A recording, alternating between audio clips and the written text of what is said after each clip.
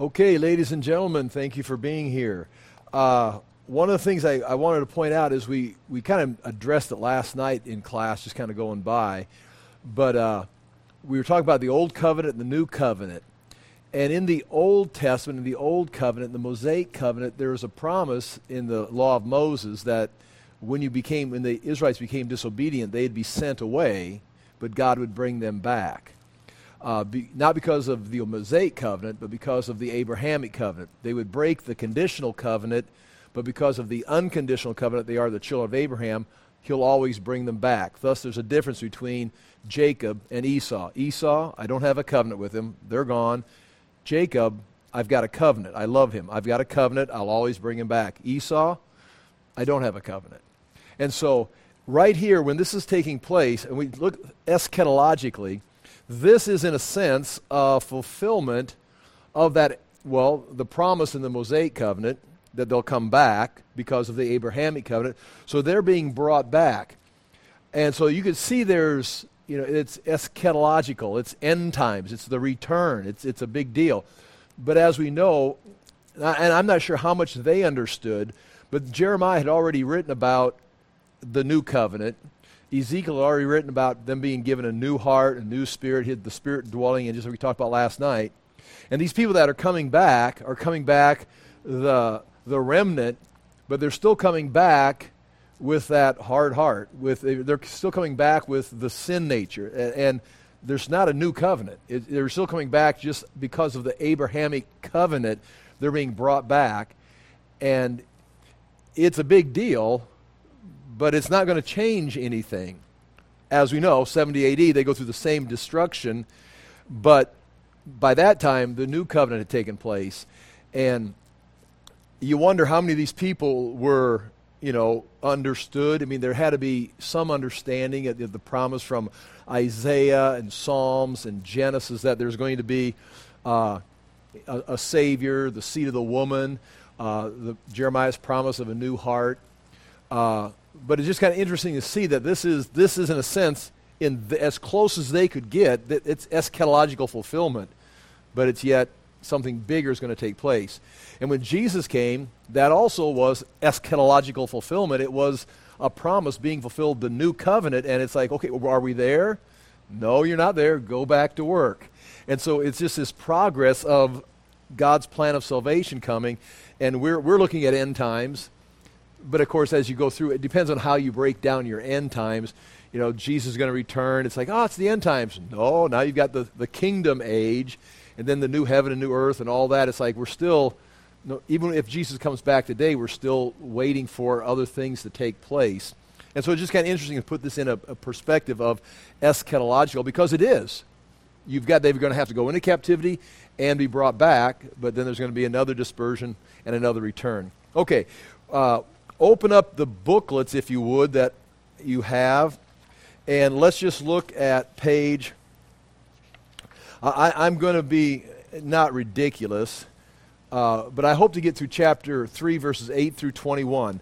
In one sense, that sounds like a lot of verses for what we've done the last 2 weeks, but in the big picture of reality, that would be to be expected, in a 30 minutes. So I think we can do it, but I can't waste time.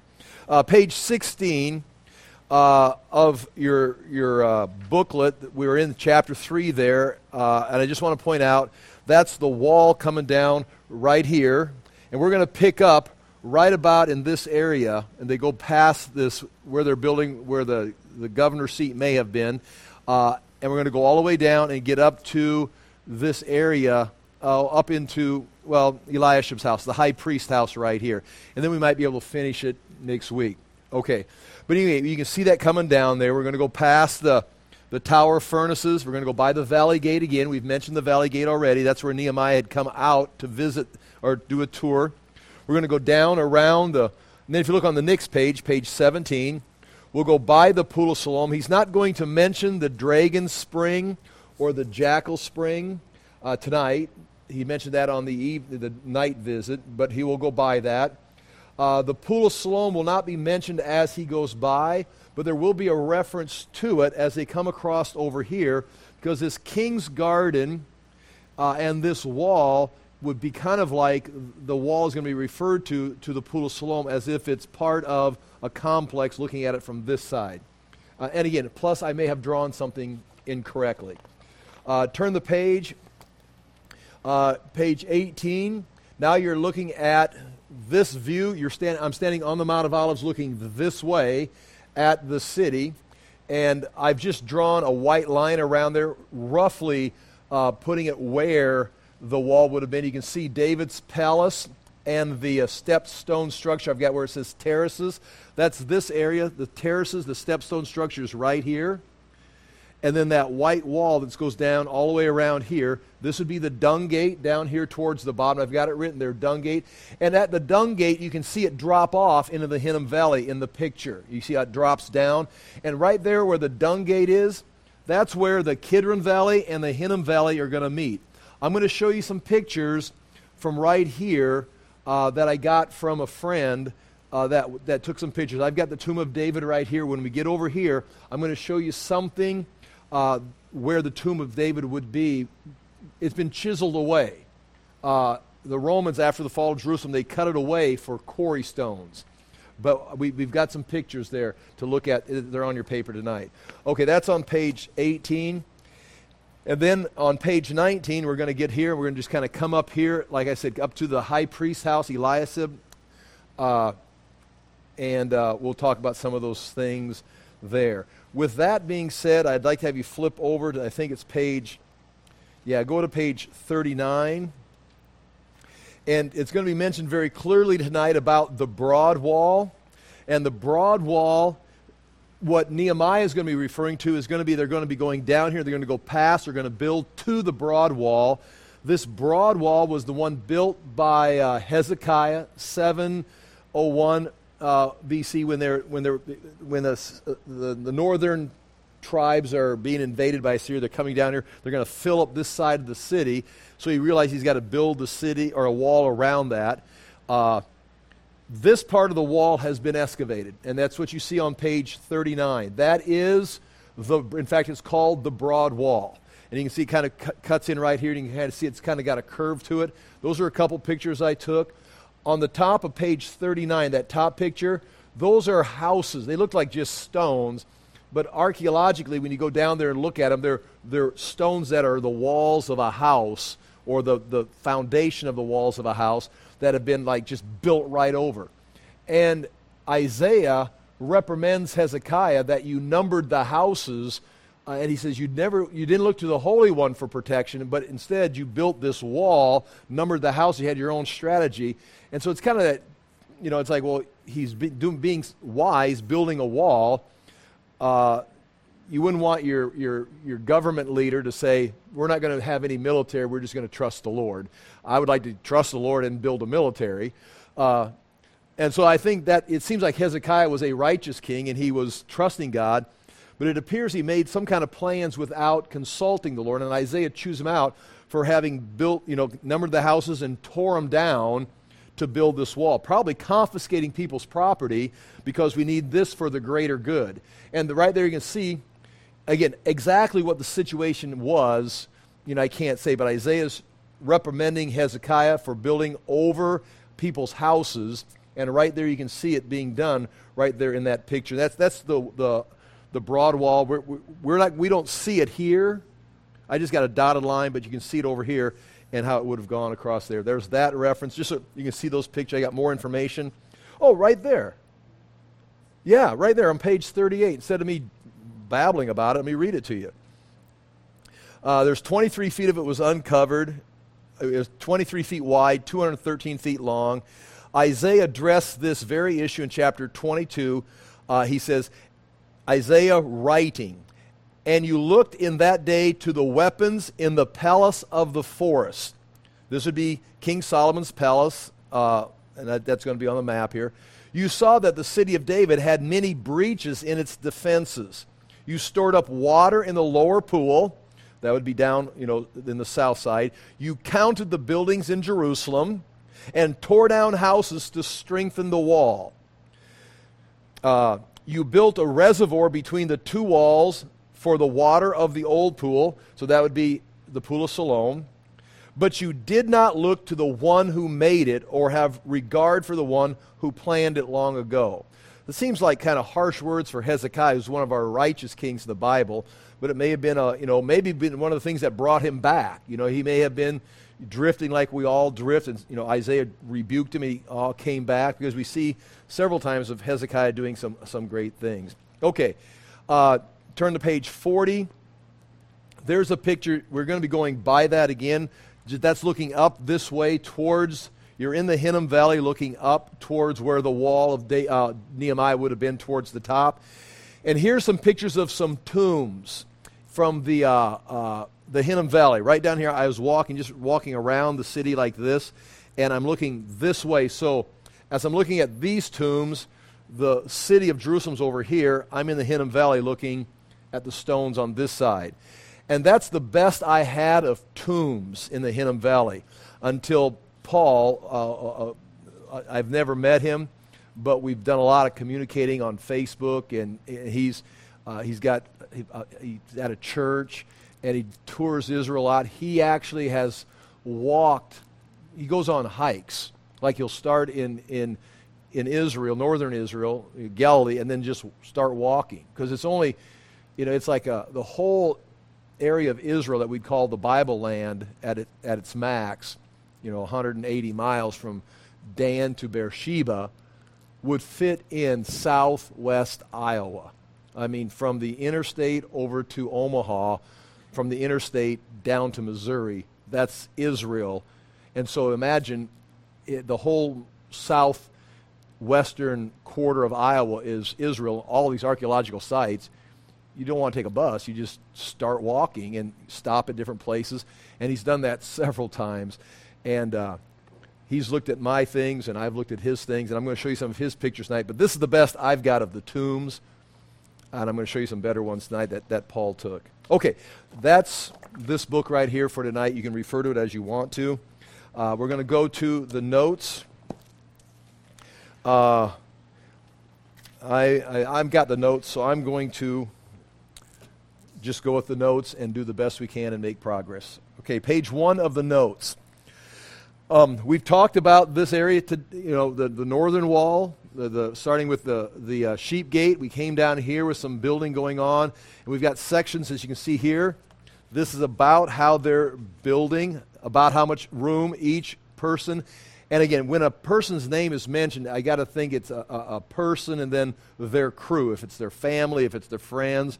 It may have been appointed by Nehemiah, but we've got down to about this far, to where we've got the goldsmiths and the perfumers right here are building right here up to the Ephraim gate heading this way. So what we'll do is we'll read all these names tonight.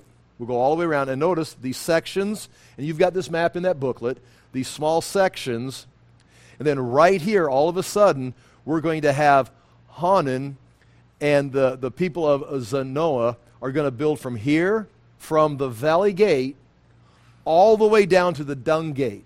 It's going to call it 1,000 cubits in your text, in the scriptures, which is, the best we can say is about 1,500 feet, 500 yards, or it's a quarter of a mile. He's going to build, him and his crew is going to build a quarter of a mile.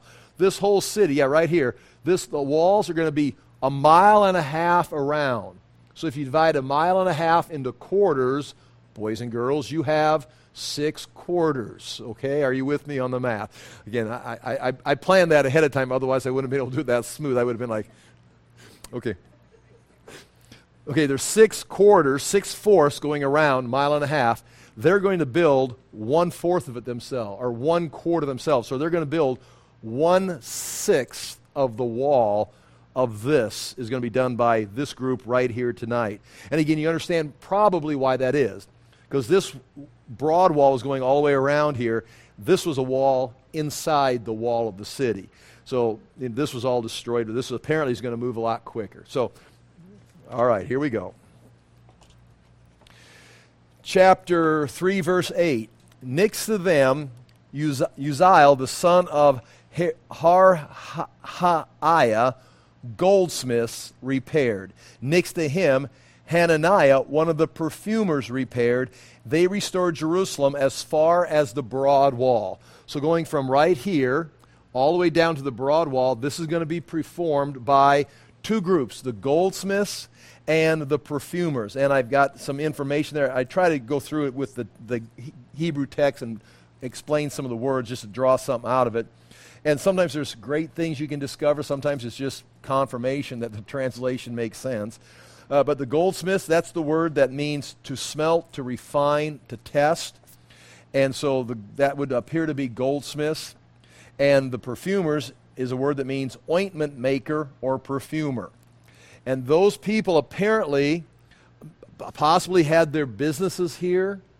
Now we mentioned last time, as they're doing all this work in just 52 days, there's not going to be a high need for gold or perfumers.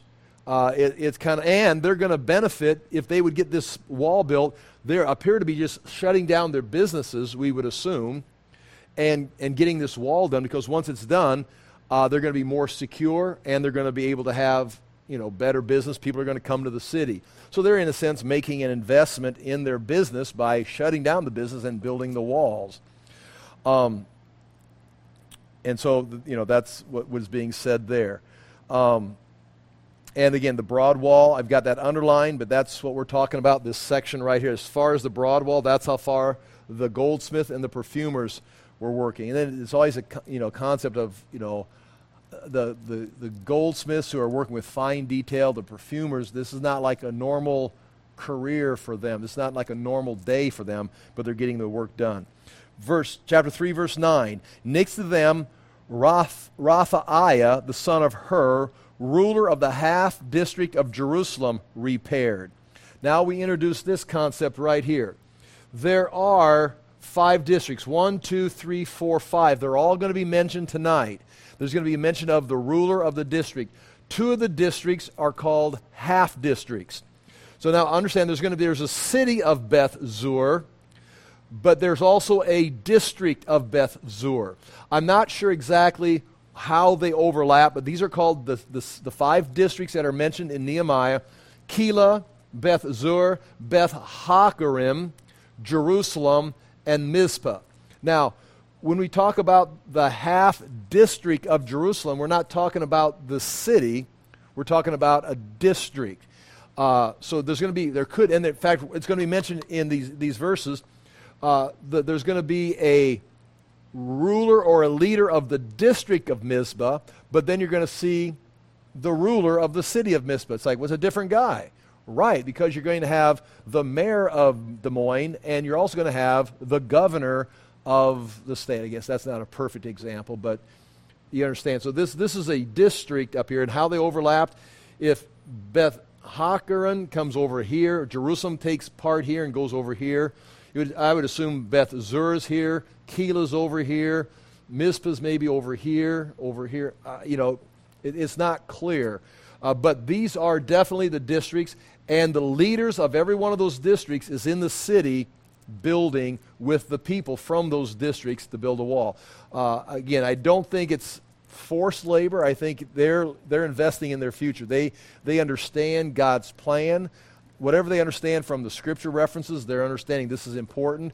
There's probably a lot of political play going on. It's to our advantage. They may be thinking scripturally. They may be thinking business. I mean, it all plays together. But here's our first mention. The reason I stop right there is the ruler of the half district of Jerusalem is repairing from here.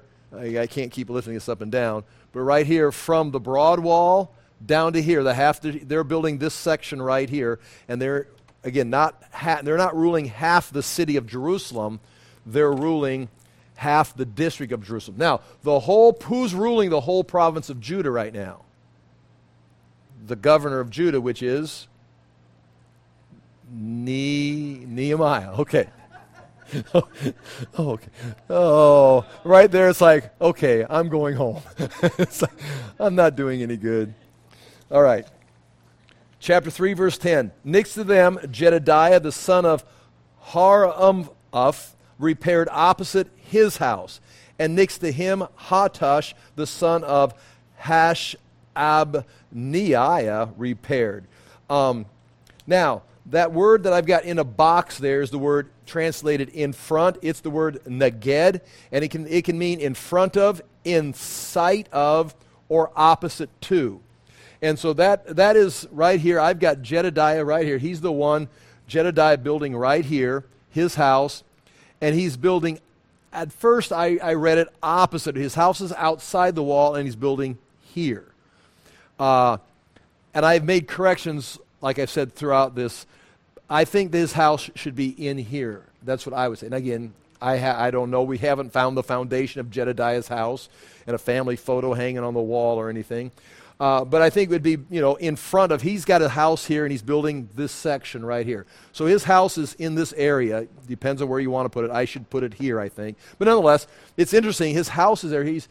The city is not like overrun with population. In fact, when this gets done, they're going to have a lottery, as you probably know.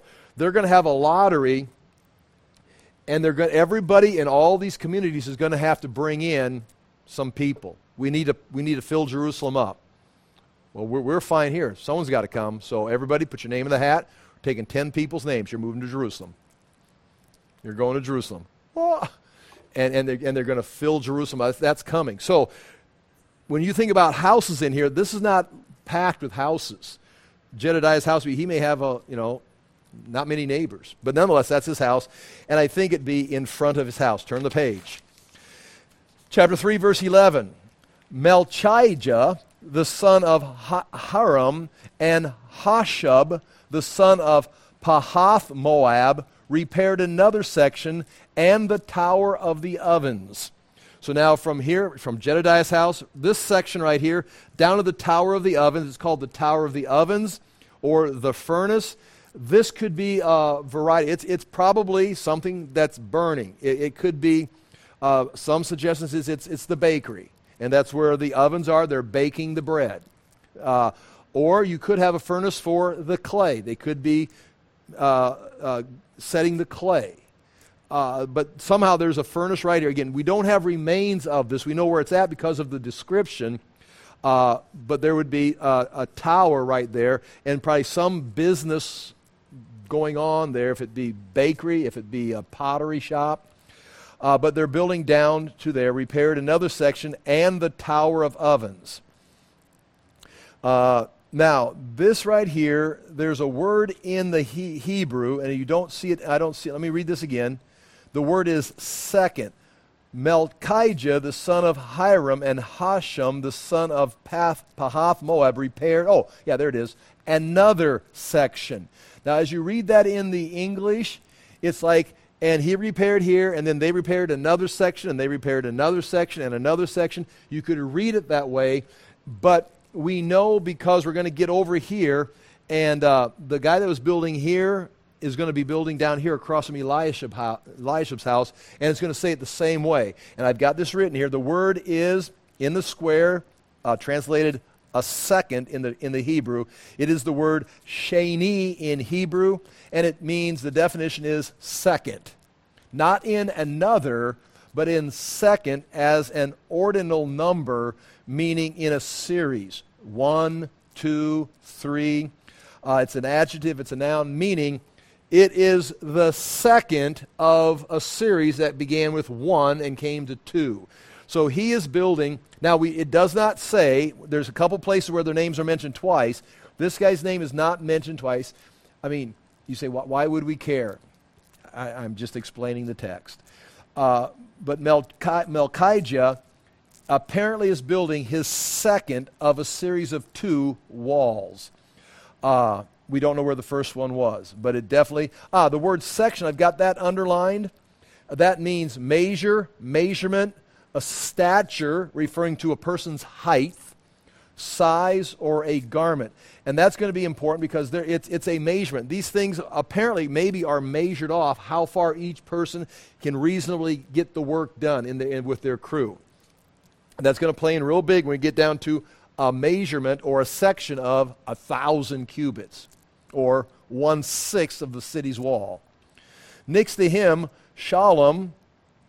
Right there, go right back up to the top there, 1a. In chapter 3, verse 21, Meremoth is mentioned the same way, but his name is also mentioned in chapter 3, verse 4, and we talked about that last week. He's building up here, but by the time he gets down here, he's going to be building the second section right here. So he's going to build one, and then he's going to come down here and build here over this tough part, right? This is going to be the most difficult part to build on. Okay, chapter 3, verse 12. Next to him, Shallum, the son of Halohesh, ruler of half the district of Jerusalem, repaired, he and his daughters. So now you've got the second member of the district of Jerusalem, whichever section, however you divide it up, not the city, but the district.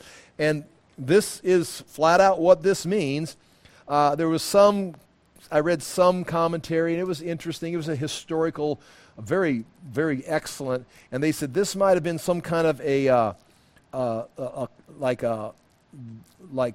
want to say a cult, but they're practicing some kind of, magic or something, trying to make this make sense. But I'm not going to go with that because the leader of the other half district of Jerusalem, it says, and his daughters helped build. Now, what could and his daughters mean? Unless you get some other information, I got point one right there. And his daughters is from this word. You can see, Eubanowata. Okay, I didn't say it right, but there it is. That's the pronunciation. It occurs 5 times in the Hebrew text. One in Genesis 46:15. His sons and his daughters numbered 35. Numbers 21:29, as fugitives, and his daughters into captivity. Deuteronomy 32:19, of his sons and daughters.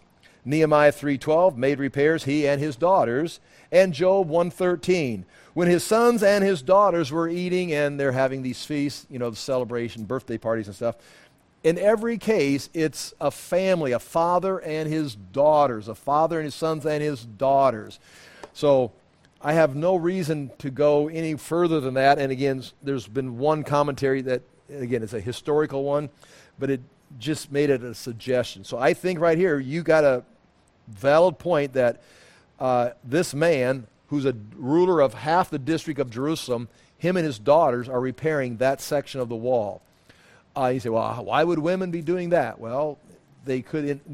There's a record in Athens, when Athens was rebuilding their wall after they're fighting back and forth with the Spartans, that the women were out helping build the wall. I mean, that's a historical fact that they're building the wall. So just an interesting thing right there. You got perfumers, you've got goldsmiths, and now you've got this guy and his daughters. It doesn't say his sons and his daughters or him and his family.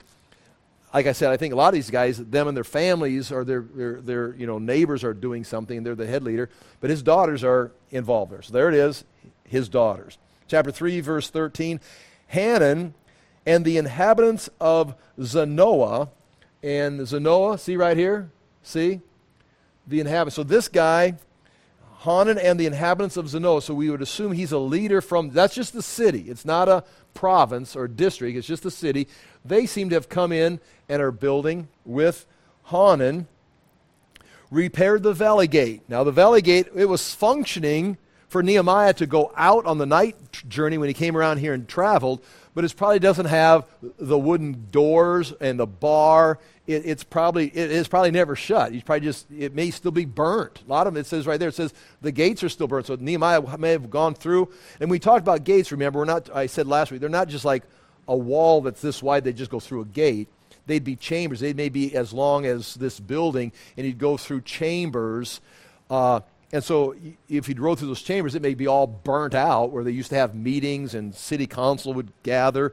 They're going to repair that valley gate. So now the woodwork is done.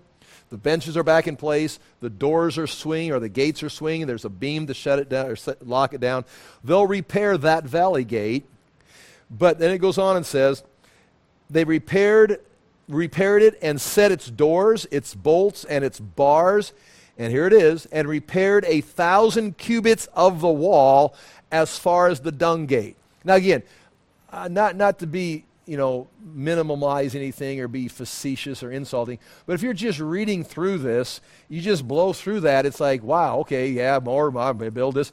Right here, this guy, all of a sudden, this guy, and the inhabitants of Zanoah, they've come into Jerusalem. They repair this entire gate system, which is more than just a door. And you'll see it better up here when we get up here to the water gate. They repaired from here 1,000 cubits all the way down, see, past the Jackal Spring, past the Pool of Siloam, all the way around the back side of the King's Garden wall to the Dung Gate, which is 1,000 cubits or 1,500 feet, 500 yards, and turn the page, and there's a diagram, of course. So there you've got going from the Valley Gate to the Dung Gate. And look at this right here.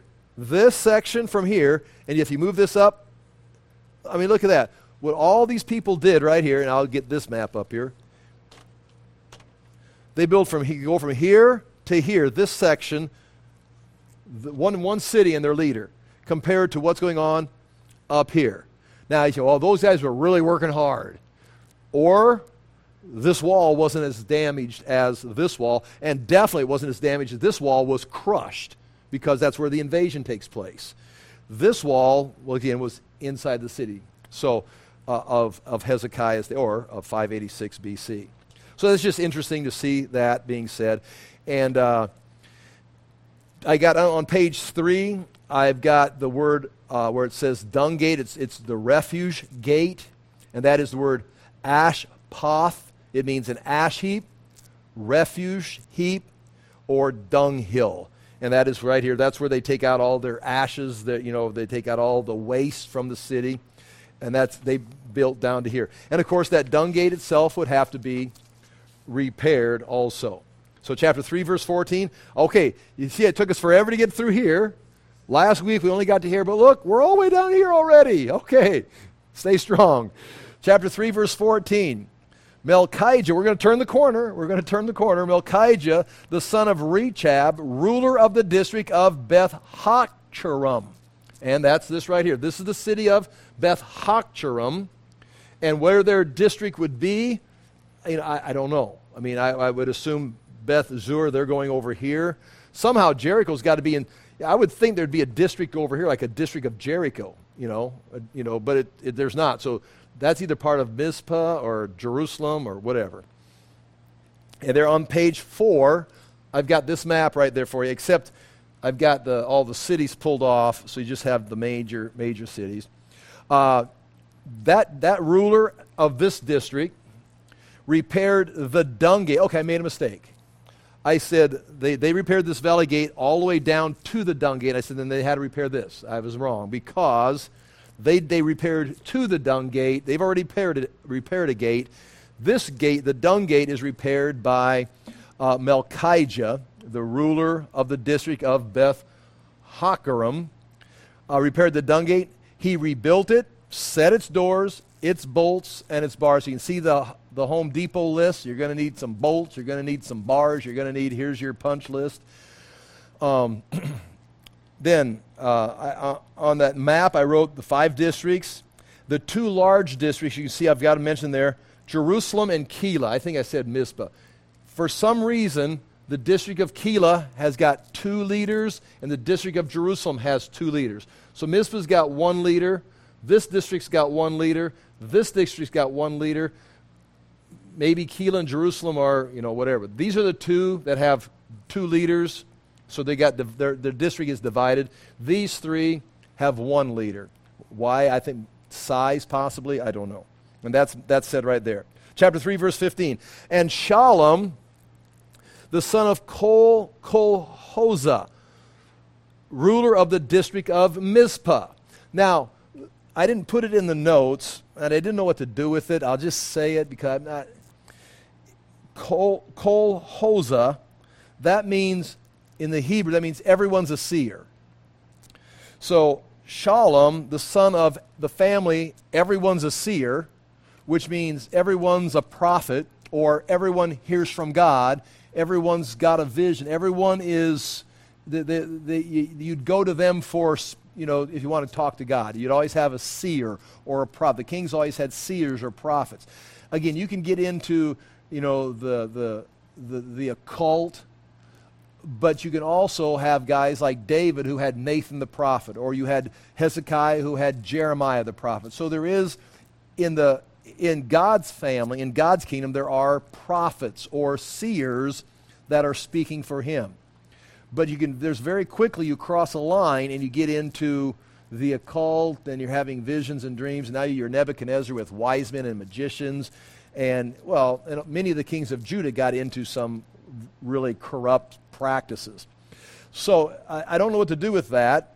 But Kol Hoza means everyone's a seer. And that means everyone has spiritual connections. This is the place you go to tap into God. Which, if you look up here at Mizpah, look at Gibeon, Ramah, this whole area, Geba. This is where Samuel was from, this area. And this is where he anointed King Saul. This is where they would come for. This is where, before the temple was built, this is where Solomon came up into this area to offer. That's where he had the vision. What do you want? You want long life? He says, I need wisdom. That wasn't in Jerusalem. That was before the temple was built. He had gone up here and offered, like 1,000 bulls or something, because he was seeking God, because that's where the tabernacle was at Shiloh. Shiloh's being excavated extensively right now. They're finding fantastic things at Shiloh. They're finding not a city, they're finding a meeting place. They're finding some kind of a public gathering. It's matching the ideal of the tabernacle. That was destroyed 1050 BC by the Philistines. They took the ark captive, so there's no tabernacle. Those things come back. But the priests still had a function, so they kind of reset things up in this area. And that's where you see, at the high place of Gibeon right here, you can see it from right up here. And Nob, Anathoth, those are all priestly places where the priests were at. And so it's possible that this was a very spiritually saturated, if you want to say spiritual in the sense of having visions and contacting God, the priests, the Yuma and the Thummim. But nonetheless, whatever that means, that's what his name means. It may mean nothing. It doesn't say, it just says his name, Kol Hozer, everyone's a seer. Ruler of the district of Mizpah, repaired the fountain gate. He rebuilt it, covered it, and set its doors, its bolts, and its bars. And he built the wall of the pool of Shelah of the king's garden as far as the stairs that go down from the city of David. Okay, a lot of stuff is in that verse, and we can deal with it. Now, first of all, the dung gate has been done. Now, from the dung gate, he's going to repair the fountain gate. There's a gate right here, would be called the fountain gate. The reason there's a fountain gate is because it's going to come access water. And that water would be the king's pool here that's bringing water from the Gihon Springs through the channels, or it's the Enrogel pool down here, the springs of Enrogel. But this is a fountain gate. They're coming out here to get water. There has been, I don't have pictures of it, but there have been in the stones, because there's stone walls that are stacked up, but there's also the stone ridge that this is sitting on. So sometimes they build a wall, sometimes they just cut right into the stone. And there is, right here, a passageway and some stairs coming here, remains of it, where they cut right into the stone to go up into the city. They kind of carved a gate into the stone, or a passageway. And that may be the fountain gate. I mean, we don't know for sure, but there's stuff there that we can work with.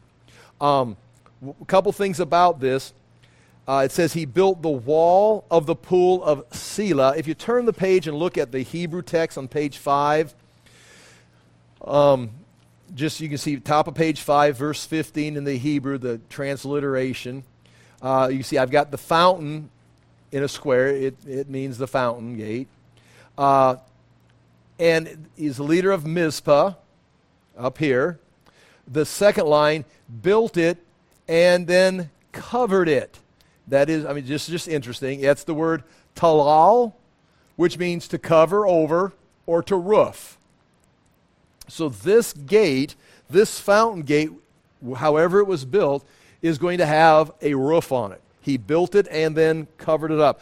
I think, if I'm going to make a suggestion, or I'm going to place my bet, I think it was cut into the rock foundation of the city, I mean the actual bedrock, and then you'd come up out of that gate to go up into the city of David. And then you'd come down a set of stairs and come out this stone wall cutting, and then they put a roof on top of it, and that's how they'd come in and out to get water in this side of the city.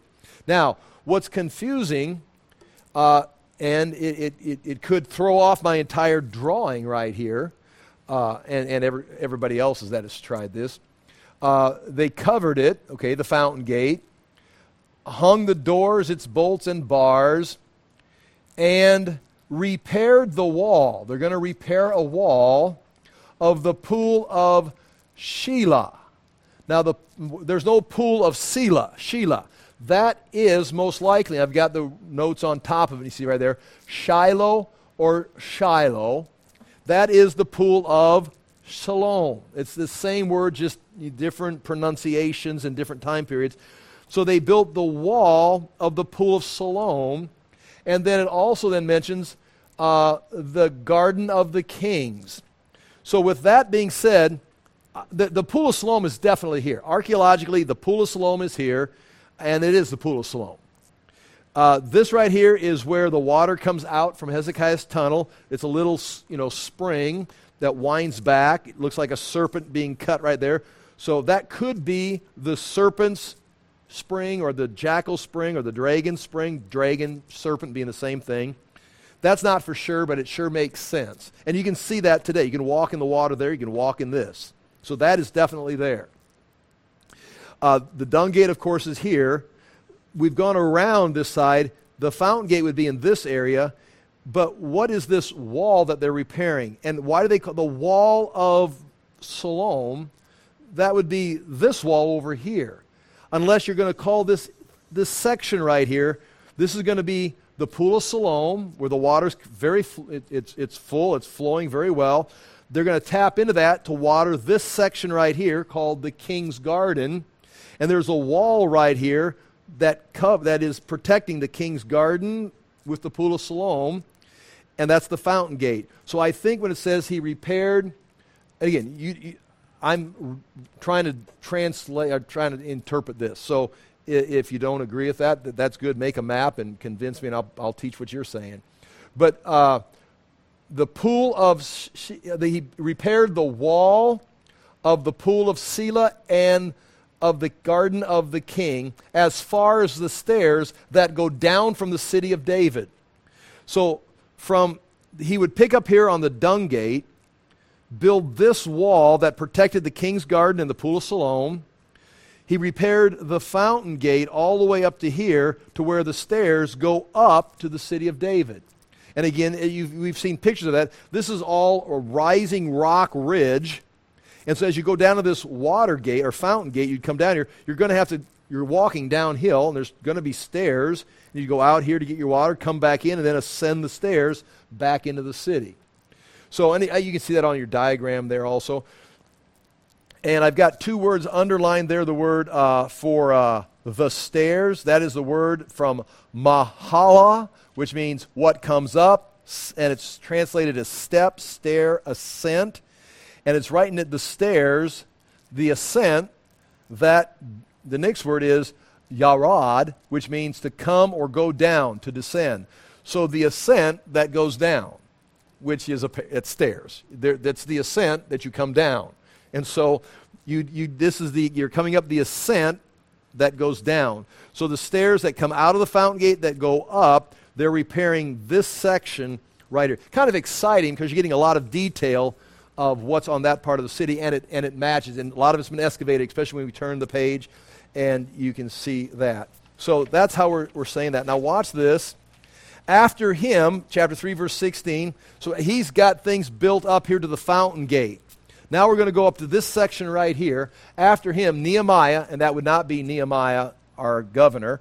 That's Nehemiah the son of Azbuk, ruler of half the district of Beth Zur. Well, see, I thought Keilah was, Beth Zur. So that's half the district of Beth Zur. So there you have it. Repaired to the point, here, this is tough for me. The point opposite the tombs of David, as far as the artificial pool and as far as the house of the mighty men. So 3 things there. You've got the tombs of David, the artificial pool, and the house of the mighty men. And in a sense, we don't know where any of them are. We just know that if this is correct so far, they're right about here. And they're all together. And again, this is the old part of the city. I mean, this stuff was all expanded. This was all expanded. This is all right here. This was at one point Canaanite, Jebusite territory. This is what David conquered. And so this goes back. These are Canaanite tunnels here. So, I mean, this stuff goes back a long ways. So what we've got here is Beth Zur. You can see Beth Zur is right there. The word mighty is the word Gibor, the house of the mighty men, which I have placed right here, called it the house of heroes, because the word Gibor means the mighty. Genesis 6, you hear it in Genesis chapter 6. When the Nephilim came down to the women, they produced the heroes of old, the men of renown. They produced the Gibor, they're the mighty men. David had his group of soldiers, they were the mighty men, or the Gibor. So whenever you have anytime it talks about Joshua being a mighty warrior, he's a Gibor. So when we say the house of the Gibor, the mighty men, that's some kind of a club for warriors. Is it a place where is it like up here where you've got the tower of 100 soldiers here? Is this also a house of fortification down here? Nonetheless, that's the house of heroes somewhere in here. Now, turn the page. It mentions the tombs of David. I'm going to go to Acts chapter 2, because you can read in the Old Testament, and we could go back and spend time looking at the verses, where it talks about and David was buried. He had a tomb. And David, having had a long reign, he had plenty of time to cut a tomb. And he's going to cut a tomb here in his city. Now, you would think that it's going to be outside the city. Well, this, in a sense, was outside the city. But when we come to Acts chapter 2, here's a verse we read last night from Psalm 16. This is Peter preaching.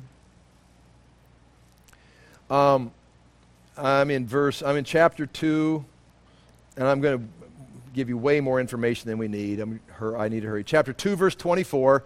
This is Peter preaching. Acts 2, verse 24. But God raised him from the dead, freeing him from the agony of death, because it was impossible for death to keep its hold on him. And this is Peter talking. David said about him, and now he quotes Psalm 16, I saw the Lord always before me, because he is at my right hand. I will not be shaken. Therefore my heart is glad, and my tongue rejoices. My body will also live in hope.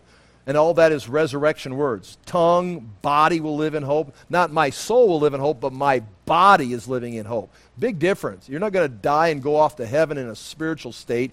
You're going to go to be with the Lord with the resurrection of your physical body in the future.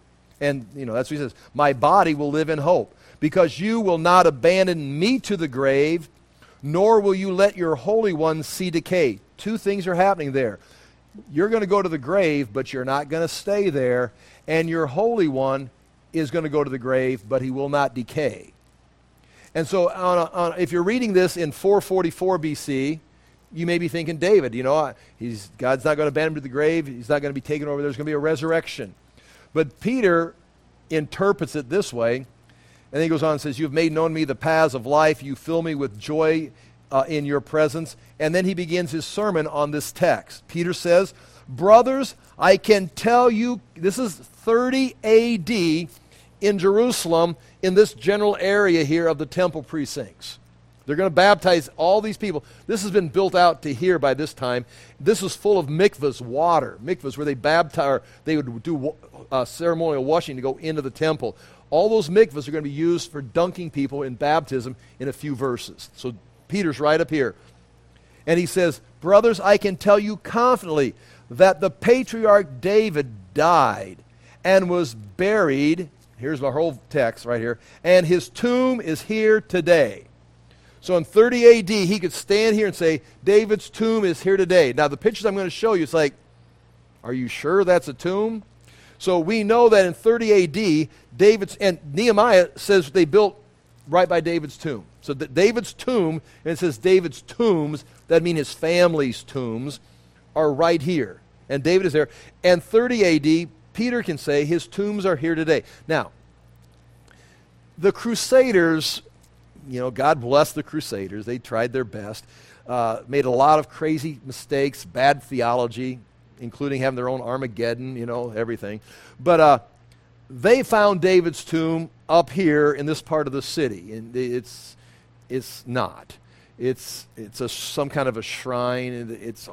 And so when you ask, if you go and take a tour of Jerusalem to see David's tomb, you're going to end up here very close, maybe in the same building or with the same foundation as where the upper room was at, Mark's mother's house. That's up in here, this part of the city.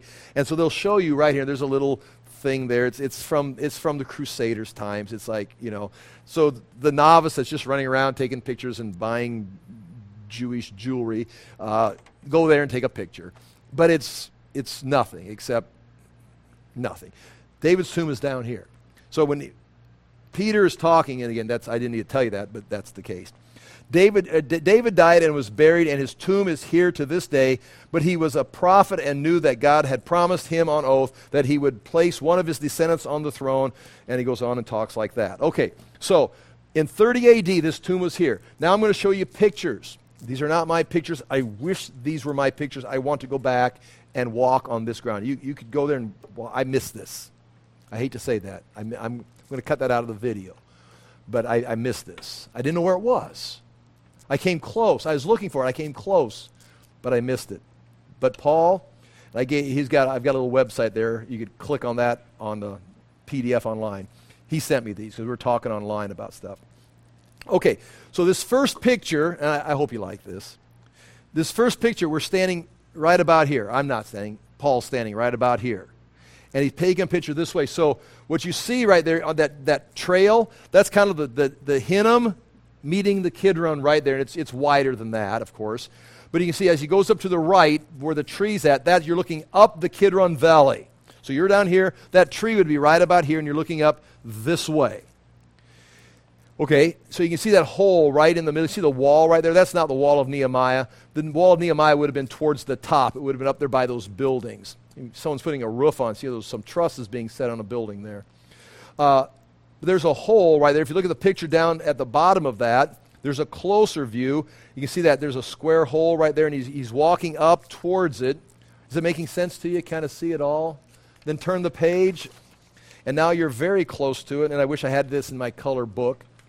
Now there's another. You can see it's all, those holes right there those are the tunnels of the inside the tomb. Like if there was a sepulcher cut, then you could go into the door. There'd be decorations. There'd be rooms you'd enter. And then you'd go back through a tunnel, and there'd be the burial spot. Well, all the monument has been chiseled away, has been cut away, if you can imagine that. You understand what I'm saying? This is when Nehemiah says, the sepulchers of my fathers are here. This would be one of the sepulchers, one of the cut-out, decorated tombs that you could go in and, walk through.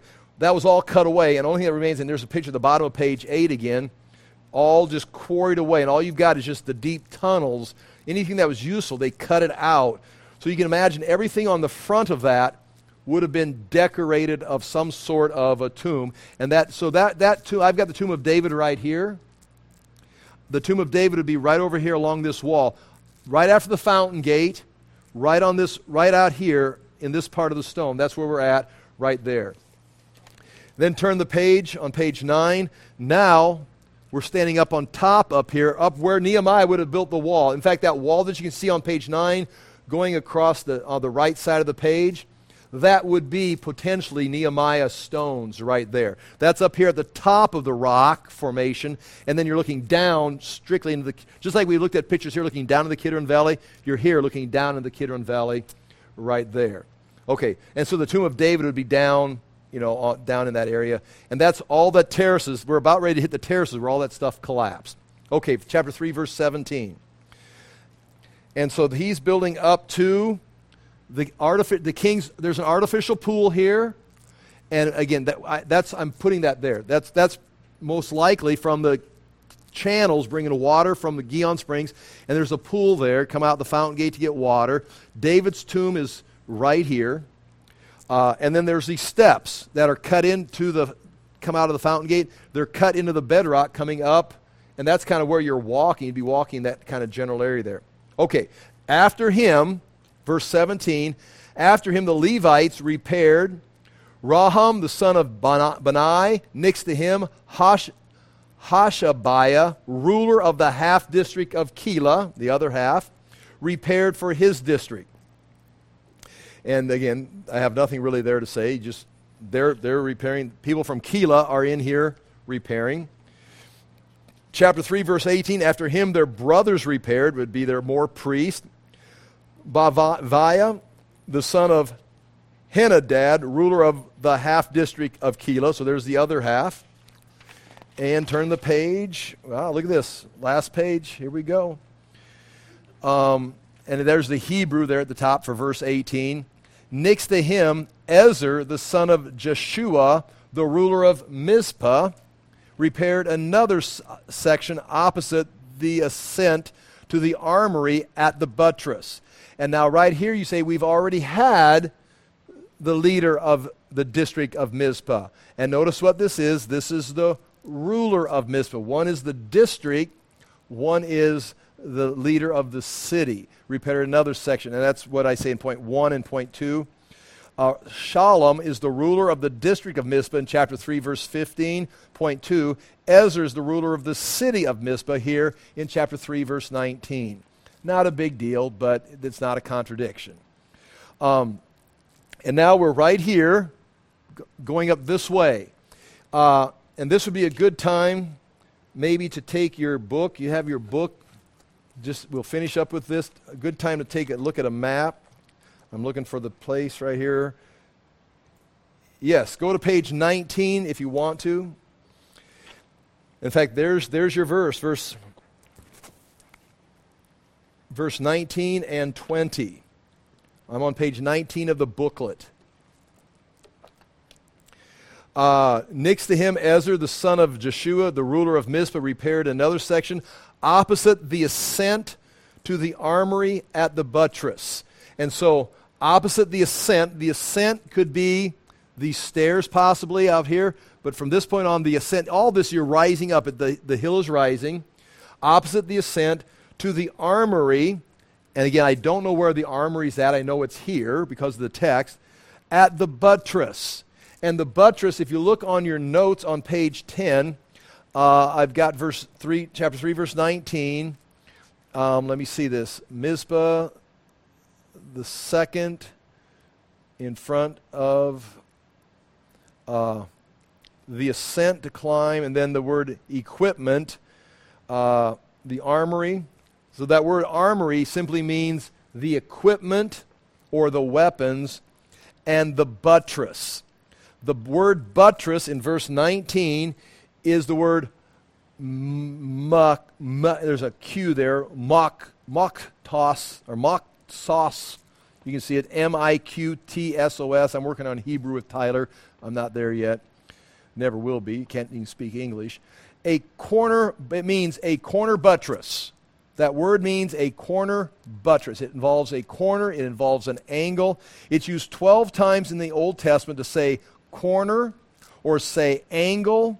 It's used to refer to furniture, like the temple tabernacle furniture is being built, and there's corners, angles on the furniture. It's also used of fortifications. You're going to build a fortification that's going to have an angle or a corner that's going to be built up, or the temple courts. Here, it's going to go, he says he's going to build a ascent to the armory at the buttress.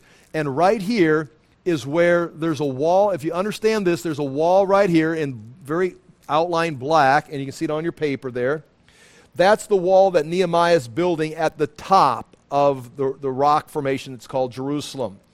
Then going down is all those terraces going down. At the bottom of the terrace is going to be another wall in the Old Testament in Hezekiah's day, in 586 BC. There's another wall going around. So that's what this is right here.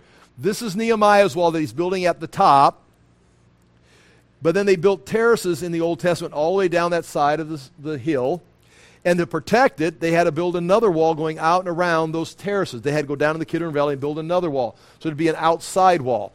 Well, where that meets, there's an angle. There's a corner. The one of the walls goes up on the top. The other branches off, and there's a corner shooting off, going around. So there's a corner or an angle. That would be a strengthened part of the wall called the buttress. And so he's going to build up to the buttress opposite the armory where the military. So this would be possibly because the wall is extra fortified, the armory's there. This may be part of a military base, but that's what it says right there. Next to him, the section opposite the ascent to the armory at the buttress.